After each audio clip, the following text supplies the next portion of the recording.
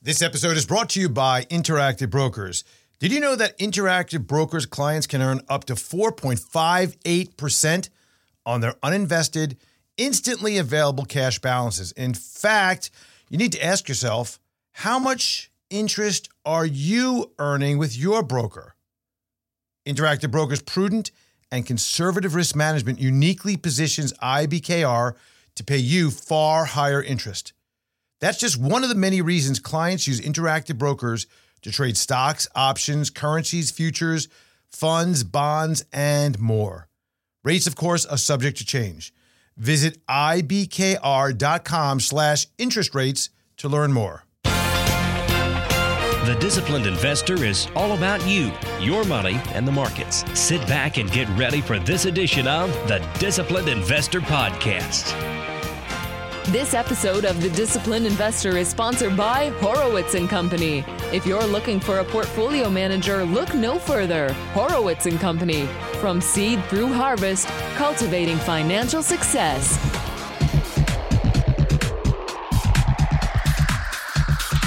Memorial Day is here, and I can smell the summer. Government creating problems just to solve them, and risk appetite seems to be picking up a bit. Our guest today is President and CEO of Locality Bank, Keith Costello. All this and much more on episode number 818 of the Disciplined Investor Podcast.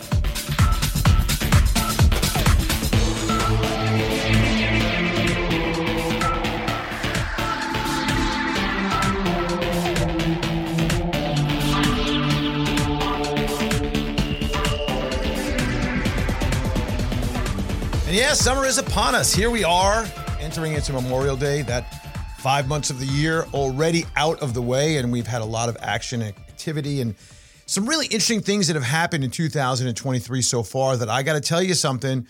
Was it expected? Some things were, some things really not. I mean, the whole out of the blue banking crisis that cropped up and then seemed to peak, climax, and then just go away for a while. That was pretty interesting. Not expected, I don't think, by anybody. The fact is that many of the banks that are out there right now did an incredible job of collecting money from all the people that were really nervous and scared and thinking, you know what? Well, not only do we have a banking crisis, but we have a debt crisis and we're going to default. And you know, what's going to happen with treasuries and our CDs are going to go under and FDIC isn't going to cover me and all the things that were very upsetting to a lot of people. Well, that seemed to, at least for now, calm down. Hey, I'm Andrew Horowitz. So glad you're with me this week, each week on the Disciplined Investor Podcast. Thank you for all the nice comments, the emails that you send me. You could always get in touch by going over to thedisciplinedinvestor.com and clicking on the contact or ask Andrew or anything there. We'll get your questions answered. We'll get your information out to you, whatever you want about what we do, how we do it on the show, or what we do in our real life, which is manage money, invest for people like you, whether it's your IRA or a rollover, whether it's your individual account, whether it is a trust, an inheritance. That's what we do for clients each and every day. And that's how we bring the information to you because we're living it, breathing it, and dealing with it on a daily basis. So therefore, the data, the ideas that we come through and talk to you about on the show each week are relevant. So that's something to think about. Now, we know that there has been a serious situation. We're going to leave it at that, right? I mean, a pretty serious situation that flared up. We talked about this with the regional banks, and that's something I really want to focus in on today. I really want to get into the idea and focus in on the banking industry. And particularly, I was thinking someone who I've known for a long time, I could bring on and talk about what's happening at the ground level. At the level, not at the mega banks, the too big to fails, but the small guys, the new startups, the banks that really are out in the community and deal with the people out there and see what they're feeling. So we're going to talk about that. We're going to get to discussion about regional banks. I have a lot of questions for Keith. So, because one of the things really, when you really think about the banking area, and especially the local banks, right? The regionals, communities. There's been a lot of speculation recently that the longer term impact on the economy from what happened with Silicon Bank or Signature or what's going on with PacWest, these situations are going to come home to roost because it's going to potentially do things like slow the growth of loans or our higher lending standards that's going to come out. And we have to ask ourselves, does that actually mean anything to the economy? And what does the impact of this mean if, in fact, we're just going to have a backstop by the Fed and the idea that interest rates, while high right now, maybe are not going any higher? Maybe. Although I have a different opinion on that. I think that all the numbers that we've seen right now are not really going into anything more than potential disinflation, but still seeing a very high level of inflation and higher prices, and why company after company is beating on revenues. But yet their earnings are just a little bit higher. And we have to ask ourselves, does this impact us in a way, me and you? How does it impact our stocks? Does it impact certain areas and not others? Right now, at the moment, it appears that no one really cares too much about the longer term impact of less loans. And I got to tell you something, when we see that right now, at this moment in time, that we are seeing historically high debt and personal debt, consumer debt, that was reported a week and a half ago. That's something to really think about, that no longer do people have the luxury of utilizing money that they have in savings, but what's happening is that they're utilizing debt in one form or another, and less so in the mortgage area because people just are stuck. Who wants to move out of a place that you have and sell it to move into another place that you're going to pay a 3% higher interest rate than you're paying now? Makes no sense, especially if you have a lot of cash in there or all cash. If you're a cash buyer, why are you going to go, really ramp up and add to your house for the higher price that you have to pay now and potentially have a new mortgage at the higher levels? So I don't know. It seems to me that it appears that no one really is concerned about the longer term impact, or maybe even perhaps said a different way. Maybe a lot of investors are trying to see right through it, right beyond the area of the impact, or hoping that's what they're going to see. But either way, there are implications. There are implications about what is happening in the banking industry, and surely Congress is going to get their nose in there and do something in the regulatory environment, and that's going to be problematic. So it depends, on the time frame we have. Is it going to be a crisis, an issue, a concern, or maybe not so much? Is it on a 3-year basis, 5-year basis, 10-year basis? Something that we really have to look at and think about, and I guess we'll get into talking with our guest about. And our guest is Keith Costello. He's the president, CEO, and co-founder of Locality Bank, a new digital-first community bank which opened in Fort Lauderdale, Florida on January 12th, 2022. Interestingly, it is the first new bank opened in South Florida since 2009. Now, Keith served as the president and CEO of First Green Bank, a community bank headquartered in Orlando, Florida, from 2016 until its sale in 2018.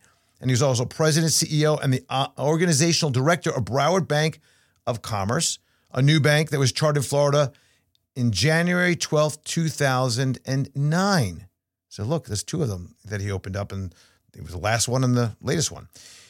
He has held senior roles at Bank of Florida, City National Bank, throughout his 30-plus year banking career entirely in South Florida. He lives in Fort Lauderdale. I know him personally for, it's got to be 30 years. So let's welcome him. So Keith, welcome to the Disciplined Investor Podcast. Appreciate you coming on board today. Thank you, Andrew. It's great to be here. People don't know this, but we've known each other a really, really long time. Sometimes I forget. I'm not that old. I don't know about you, but I think we've known each other from the 90s. Yeah, that's true, man. We go back a while. Yeah, we do. Good stuff.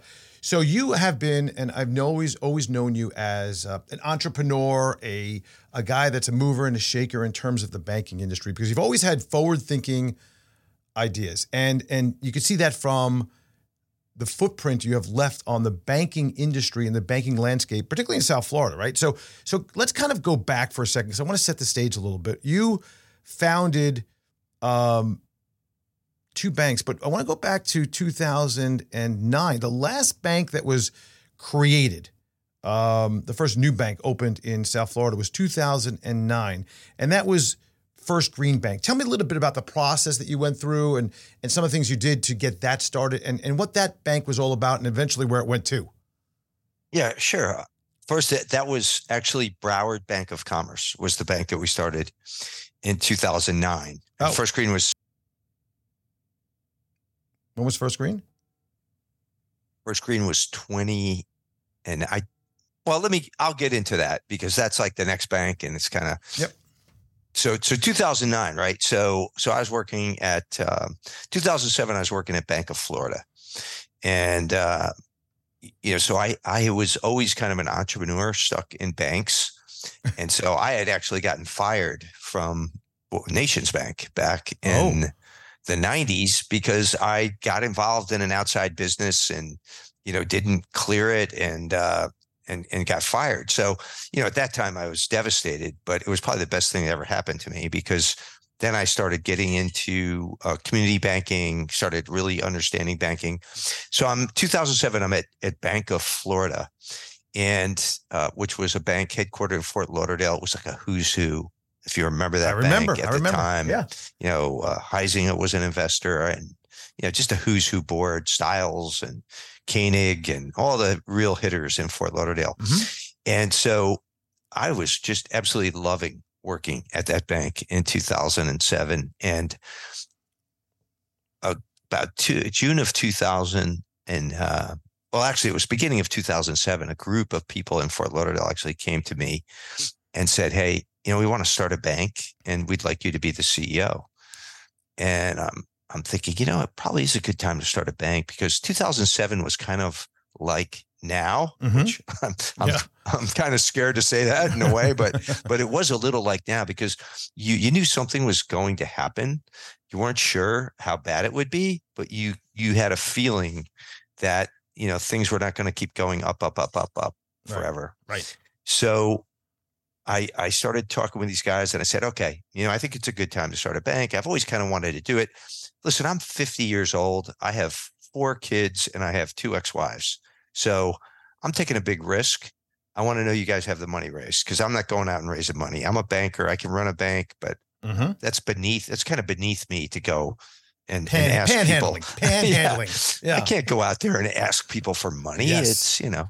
So they said, no, we got the money raised. We need to raise $12.5 million to get started. And, we've got it all penciled in. And I'm like, all right, sounds great. So I leave my job in June of 2007 and we start on this process of opening Broward Bank of Commerce. Well, lo and behold, we get out there and of course, all these commitments and just to be for the record, I think all of these, I don't think anybody was lying to me about, they really felt like they had the money raised and they probably did have commitments, but they all dried up as soon as the banking crisis happened in 2008.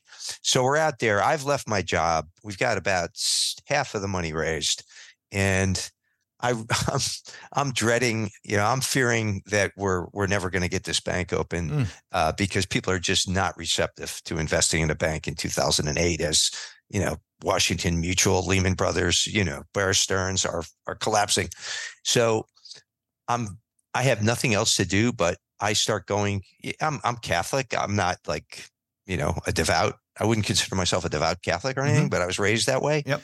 I just started going to church every day because I didn't know what else to do. Oh, got down to that, I went to St. Anthony's. I got down on my knees and I prayed every day because I didn't know what else I would do. Yeah. I was that scary desperate. times. And scary times. It was very, very scary. So anyway, we ended up getting 3 big multi-million or over $1 million investors who came.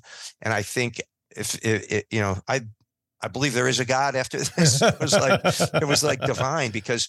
And there were 3 people that I really didn't know, which is really weird because one of them, you'll know the name, was Scott Rothstein. Oh boy. Who invested $1.5 million. We took his money. He didn't take ours, just for the record. We didn't get it. Yeah, if anybody outside of Florida doesn't know that name, go look it up. Yeah. So he's in prison for the rest of his life, by the way, just as an aside. There was another gentleman who also invested, who I won't name, but he was a local investor, local real estate person, and he invested over $1 million. And he was shot. He ended up going on our board and was shot by the police in a assisted suicide. So another kind of guy that came in, put $1 million in and vanished. And the last was a gentleman by the name of Don Taft, who, if you are a South Florida person, you know the Taft Center at Nova Southeastern University. So Don Taft was a gentleman who would hang out with a guy by the name of Paul Salarulo, who people in South Florida know that name. So Salarulo was involved in the his bank. wife. Exactly. Lori Salarulo also. They're well-known ex-wife, actually. Yes, correct. Sorry. But so Paul was involved in the bank, and he would bring this guy Don Taft to all of our organizational meetings. And I'm like, it comes time to start, we're getting the money raised. And Paul says to me, I said, Paul, how much you going to do? And he told me, and he said, and Don's going to invest. And Don, just for the record, would come in like old tattered clothes and would actually take the food sometimes home from the events that we had. And I was like, oh, that's very nice. This old man, he probably doesn't, and Paul's his friend. And I go, how much is Don going to invest? Like, $5,000-$6,000 or something. He goes, no, $1 million plus. Wow. And I'm like, so that blew me away. So Don Taft ends up, and so we end up getting the money raised, and it was just in time because at that time, the FDIC was saying, hey, we're not going to take any more bank applications. So in January 12th, in 2009, we opened the bank. And just one other story, I'll never forget this. I'm driving on I-95. We think we got the money raised. The regulators are in the office. My CFO calls. They said, yeah, the state is here. And they said, you're 250,000 short. And if you don't have it by noon, they're leaving and they're not coming back. Oh, so again, I had to make that one last, $250,000 phone call, but it was incredible. Then once we got open though, Andrew, it was the perfect time to be open as a bank. Very difficult to start, but it was a lending environment where, frankly, all the bad loans had been made, in the years leading up to flushed out the system. You flushed out the system. So the people who could borrow money and were able to borrow money at that time turned out to be great borrowers. And, and I want to think also at that time that we actually really helped a lot of local companies to make it through that period of time, because there was, up until like 20, people forget this, the first question I used to get as a banker in like 2012 was, are you lending? Sure. It was like, are you lending? And, there were very few banks at that time that were actually lending money. Well, let's fast forward. Let's fast forward to 2023. Yeah. Sure. Are you lending? Sure. Absolutely. All right. Just checking, because there's a lot of, there's something. That's a question that's being asked again, right? Right now. A lot. I mean, there's a lot of that because of lending standards have go up. People are squeamish. Cost of funds are gone up a lot. But I want to get back to something though, because I've always been curious about something, and maybe we can, if you can, what is the return on investment? Potentially, not exact, but generally speaking, what has been your experience with return on investment of, let's just pick a number, $100,000 investment in a bank that's eventually sold, and and what's the interim, whether it's dividends or otherwise, and then what's the eventual, end run ROI? Yeah, so that's a great question. So I'm going to just take it in little bits. So let's just say as an operating business, a bank's return on equity, a normal bank, probably about 10% return on equity, and, maybe a 1% or a little bit higher return on assets would be mid-range, right? Now there are banks, and I will also say, so as an operating entity, there are a lot of banks who are $300,000 banks who have a much higher return on equity than any of the large banks. Okay. Community banks, if you find what is that magic number that you need to get to in terms of asset size where the scale doesn't matter anymore, it's actually about $300 million in assets. So it's $1 million. Okay. Yeah, it's not that big, right? Right. We're at 130 million right now. We just opened. So, so once you get to 300 million, and this has been actually, there are studies that the FDIC has done that have verified this information, so the benefits of scale in banking are overrated. To be frank, so let's call the sweet spot 300 million, just as a number, just as a round number. The sweet spot, yes, is I would say there are banks that are larger that also do well, but I would say those benefits that those banks are gaining are not because of scale. Right, it's the law of diminishing returns, right? Where you get, how much more staff you're going to have to put on, how much more are you going to do, and what is the return from that point? So I get it. Yeah, your return is much more at that point is going to be determined by your line of business. And you're just like any business, right? The management team, right? Like, sure. How good is the management team? How good are they at making money?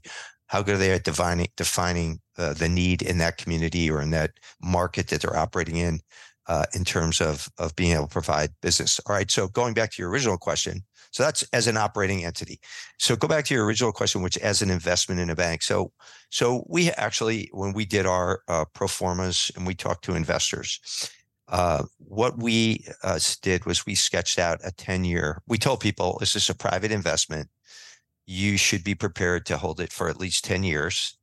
And if you're not, please don't invest because if you have to sell too soon, you're selling an illiquid minority position in a company, right? In a private company. Sure. So you're going to get discounted and you're going to lose money. And I guarantee you will lose money if you have to sell before the 10 years. Sure. Or don't guarantee it, but it's highly likely.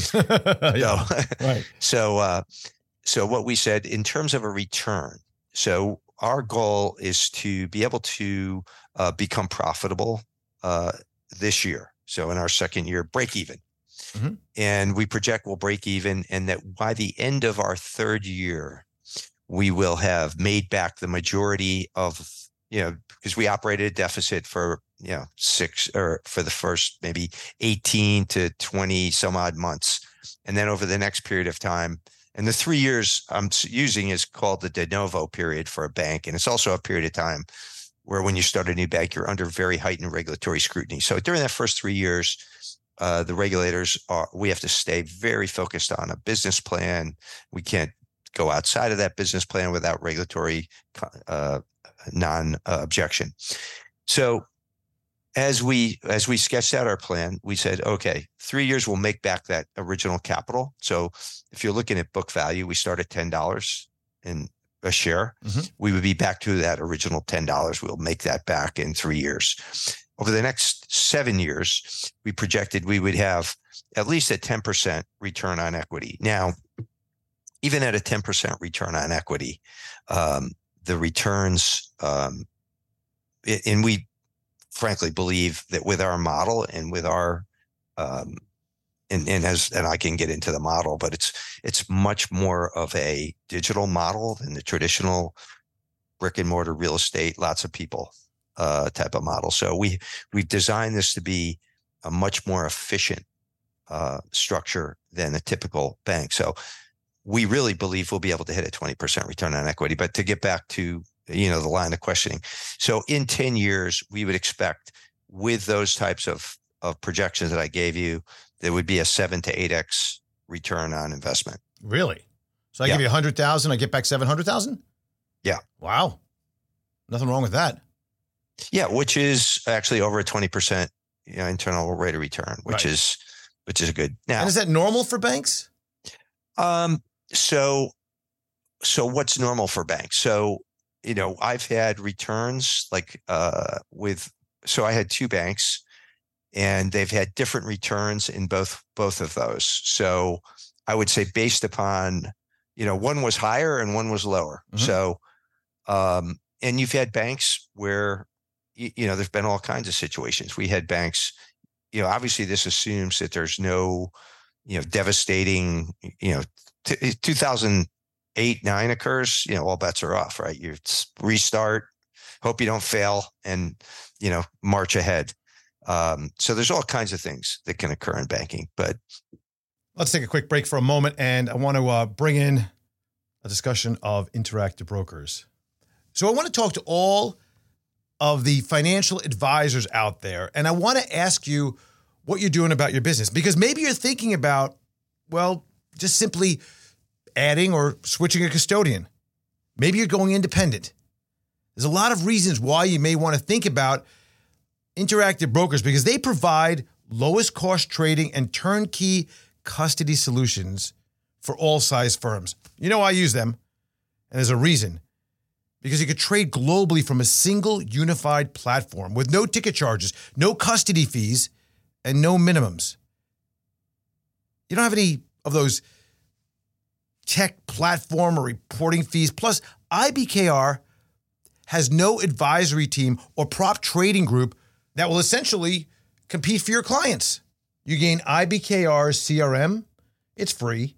Their portfolio management and their trading platform, plus portfolio analysts. This is something very significant because these are very powerful platforms that can make the process of working with your clients so much better for you and your client.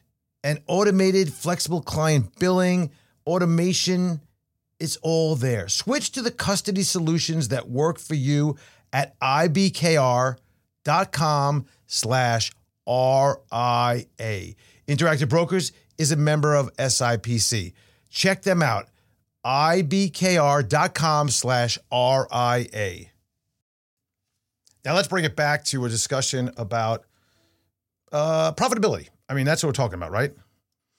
I mean, I guess like you said, it's all about how the management you deal with, loan origination. You streamline in terms of cost factors with regard to not only employees, but also overhead in general. And if you're going the digital route, as long as you can estimate how much the cost factors are involved for the digital, whether it's using like a Plaid or something like that or those kinds of companies in the background. You don't have your whole, that's what you're using, right? Something like that. Well, we use Plaid. We use a lot. Yeah. So we have one main technology company that we've partnered with, which is called Nimbus. Yep. They are a non-traditional bank company. I say non-traditional. They really have, they're the traditional providers are basically Fiserv, FIS, Jack Henry are the most well-known. They're huge companies, publicly traded. Sure. And, when you're on the other side of that relationship, you lack any type of ability to negotiate or have any power whatsoever. It's if you're a small bank and they're monsters. So we decided to go out and really, and they're not particularly, the technology's not really good. It's off the shelf. It's old, and they haven't really kept up with the type of technology that you see with fintech. So our goal was, we want fintech type technology.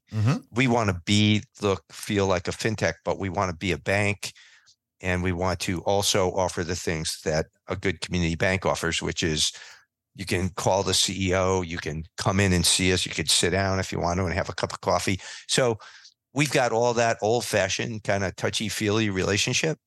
But you don't want to come see us? That's fine. You can do everything on your phone, on your laptop, and our technology is great. It's cloud-based, open API architecture. So we're constantly adding and iterating and changing the way that our technology is set up. And most banks can't do that. Most banks are stuck with really having to write code, go back to their core provider. It's a cumbersome, expensive process for them to adapt anything new, and that's why they don't do it. Right. Let's go to the whole lending issue. Let's fast forward for a second, and let's talk about where we are today. Right. We start out mentioning what happened back in 08, 09, even into 10, and throughout those years about Are You Lending? There was a senior loan officer survey that was out, I don't know, a couple, 3 weeks ago, whatever it was. It talked about that there was some concern about the latest tightening of conditions and tightening of lending conditions within the banking industry. And what I know about banking is this, that as long as we can sail away with just happy thoughts and everybody's going to pay back, everybody's happy, right? It's great. We'll lend out money, we'll get a decent rate of return, and we keep our loss run rates low, and we're happy. It's a good time. There's other things we can get money from, like overdraft fees and various different kinds of deals we do and all that good stuff, right? And obviously the spreads between, when it was like this, we had a reasonable yield curve, we get the spread between long and short for the lending and for the deposit base. So the thing is, though, that there's an awakening often, throughout the cycle. There's always cycles, right? And through the cycle, there's an awakening. The awakening is, holy crap, you know what? Defaults are coming up a little bit more. People are losing jobs, which are not yet, but I'm saying, this is the cycle. And then banks are like, well, you know what? We can increase that that rating we need to have on the whatever you're using for a totality benchmark of the individual of what their payback potential is, right? Whether you're going to use just a FICO score, or you're going to use just, or a whole bunch of other things, right? So where are we with that? Is there a concern that maybe there's going to be a tightening on the landscape? And how does that differ maybe from a boots on the ground, local, one branch bank that's just starting out? Yeah, so that's a good question. I think with what's going on in banking right now, there's a lot of things that are playing into this. Why are banks, holding back a little bit?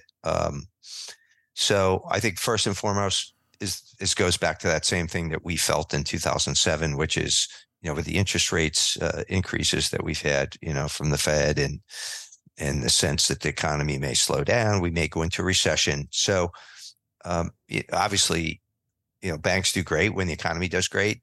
They don't do so great when the economy does not perform well. So if we go into a recession, naturally more businesses are going to have problems. There'll be companies that may not be able to continue to pay their loans. So that's always a concern. So you try to make sure that your standards are a little bit more stricter and that you're taking that into account. We like to look, when we're looking at loans now. I mean, if somebody made it through 2008, 2009, and they're still around and they're still in business today, that's a pretty good bet that they're going to continue to be able to, those are smart people. Sure. They know how to get through a crisis. And they'll probably get through whatever happens again. Yeah. But you don't always have that. Sometimes you've got newer businesses you're looking at, and those are more difficult decisions to make. So we just try to structure things so that we can make sure that in the event that something does happen, that the bank is protected. Our number one goal is always to try to, if there is a problem, and there's always problems in business, even in good times. And that's one of the things that we feel like we do offer that you may not find if you're dealing with, a much larger institution, is that, somebody has a problem, come in and let's talk about it. Let's figure it out. I mean, and a lot of times those situations turn into litigation instead of, you're having a business problem. You didn't do anything, you didn't commit fraud. You didn't do anything illegal. Come in, let's talk about it. We can fix it. We can solve that problem. Yeah. All right. So let's talk about the difference between, where is that line in the sand, right? So it seems to me that we have the too big to fail banks. We know those names, right? That are just, and by the way, there was some philosopher, some spiritual somebody that said once upon a time that if I die and if reincarnation is real, I want to come back as a bank. Because, it's just like, you got, and you've read the book. I had him on as a guest twice, The Creature from Jekyll Island, right? Yeah. Yeah. So I've had him on as a guest twice, and wonderful discussion about, where it all started with Rockefellers and all the things back in the day and all that was going on. And what was created was the Fed, which I have a real problem with the Fed personally. That's me, with some of the decision making and how they do things. But you got those too big to fails. Okay. You got that whole genre. We'll leave them out for a second. Then you got the kind of, we'll call them the regionals, right? The super regionals. Let's go to the super regionals first. And then you got the more local regionals, but then you got, communities. It seems to me that I've had experience and full disclosure, by the way. You don't know this about me. I have never borrowed money for business. This is not like a pat on the back to me. That's not the point. I'm just telling you, it's not my model. Never borrowed business. Yeah. Never borrowed money. In modern times, not like when I was first starting out and I had a couple of credit card bills that I had to move on month to month to get things going, but never borrowed money from anyone to expand. I always used cash out of pocket, which may have been, by the way, the bad move, not to leverage it further, but it's just much more comfortable. But also the other thing was that I've had experience with banks when I talked to them back in the day, that it was like they didn't want to bother with the fact that I wanted $100,000 to do something. I talked about it. And I just said, okay, I'm not dealing with this. But on the other hand, the smaller banks, there's where the opportunity lies for small businesses, right? Oh, absolutely. I think, when you start talking about, a lot of people, and we've talked about this, like, do we need, 4,000 banks in the United States. There's only 5 in Canada. There's only, we're the only country in the world that has that many banks, I think. And, but you also have to say, okay, we're also the most entrepreneurial country in the world. Mm-hmm. And we also have more people coming here. I mean, Elon Musk wouldn't be here if it wasn't for the ability to create and start companies, right? And, right. Not that community banks are creating all that, but that's part of the strategy. It's our legal system, it's our capital markets, but it's also these small banks that are throughout the country where you can walk in and, you might not qualify. First of all, you might not even get seen at a big bank, right? Well, that's what I'm saying. That's what I'm saying. My experience has been, I could tell you time and time again, different experiences. One of them, when my daughter had to refinance her loan, it was just a real problem, bank by bank by bank. It was a real problem. And then we tried to resolve it with a credit union. That was the only one that would take her due to her, she has disability. So she wanted her own house and her own mortgage and all that.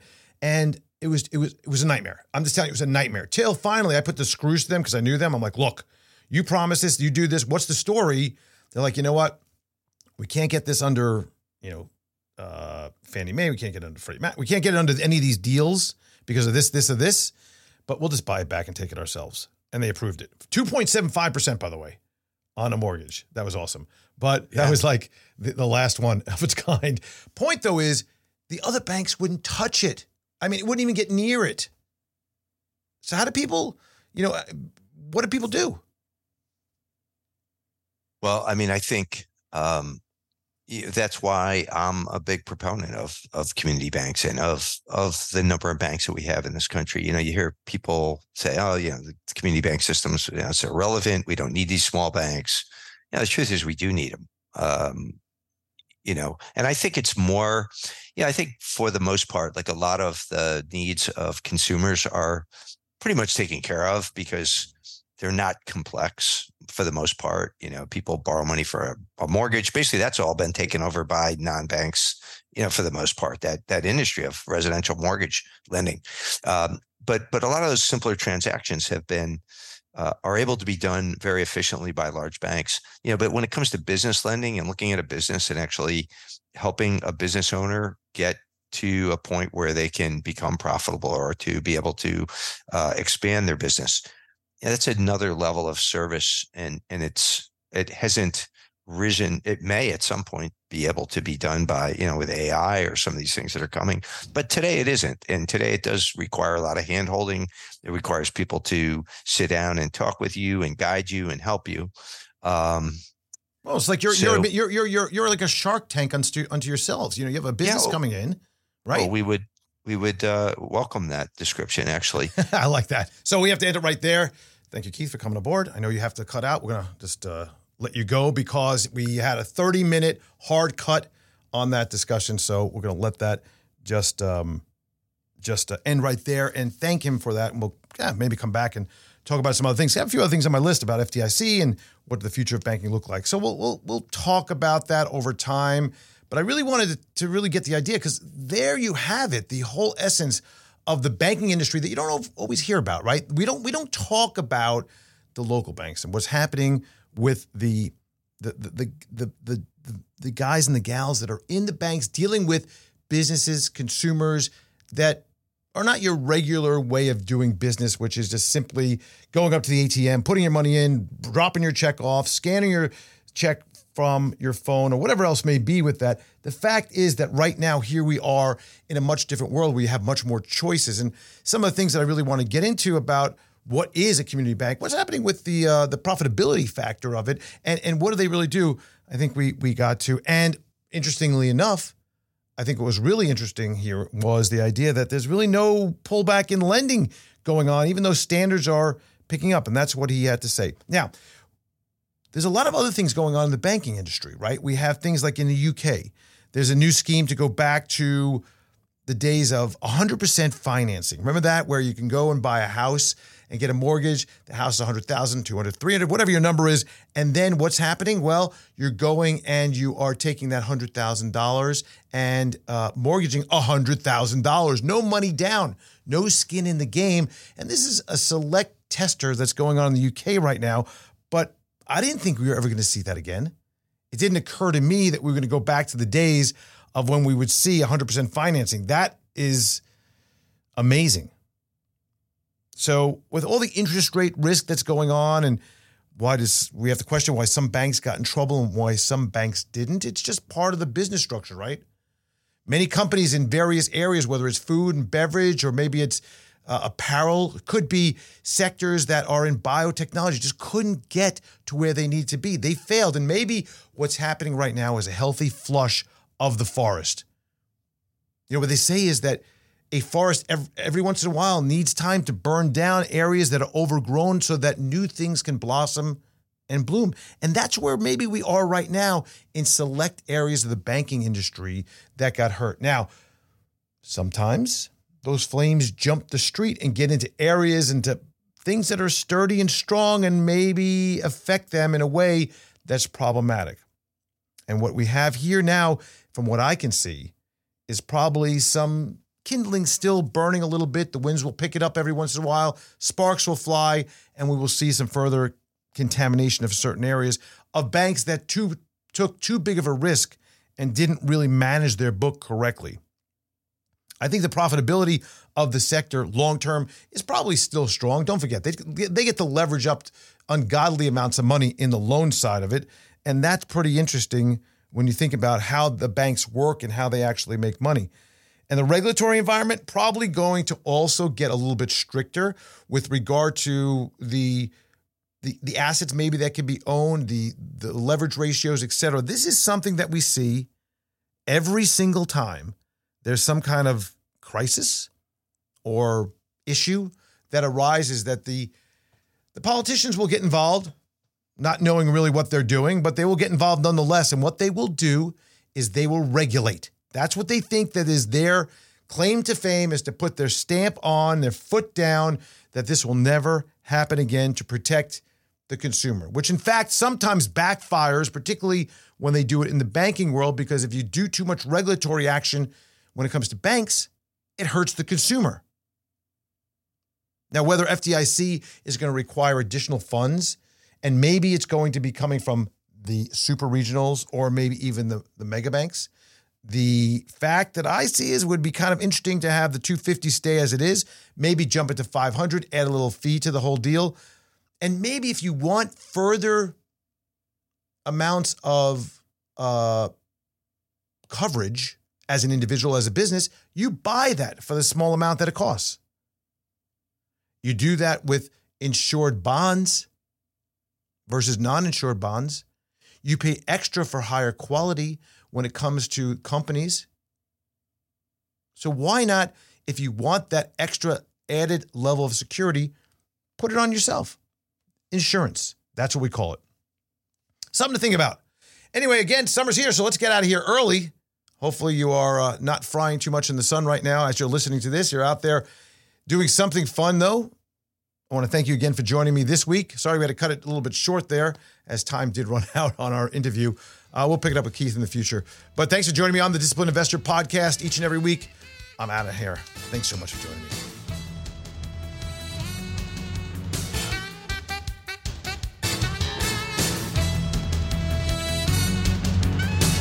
Nothing discussed in this podcast should be considered a recommendation to buy or sell any security. Past performance is no indication of future results. In addition, the information presented is not intended to be used as the sole basis of any investment decisions, nor should be construed as advice designed to meet the individual needs of any particular investor. Nothing herein constitutes legal, accounting, or tax advice or individually tailored investment advice. Remember, investing involves substantial risk. Past performance is not a guarantee of future results, and a loss of original capital may occur. No one receiving or accessing this information should make any investment decision without first consulting his or her own personal financial advisor and conducting his or her own research and due diligence, including carefully reviewing any applicable prospectuses, press releases, reports, and other public filings of the issuer of any securities being considered. Please consider this for educational purposes only. As always, use your best judgment when investing.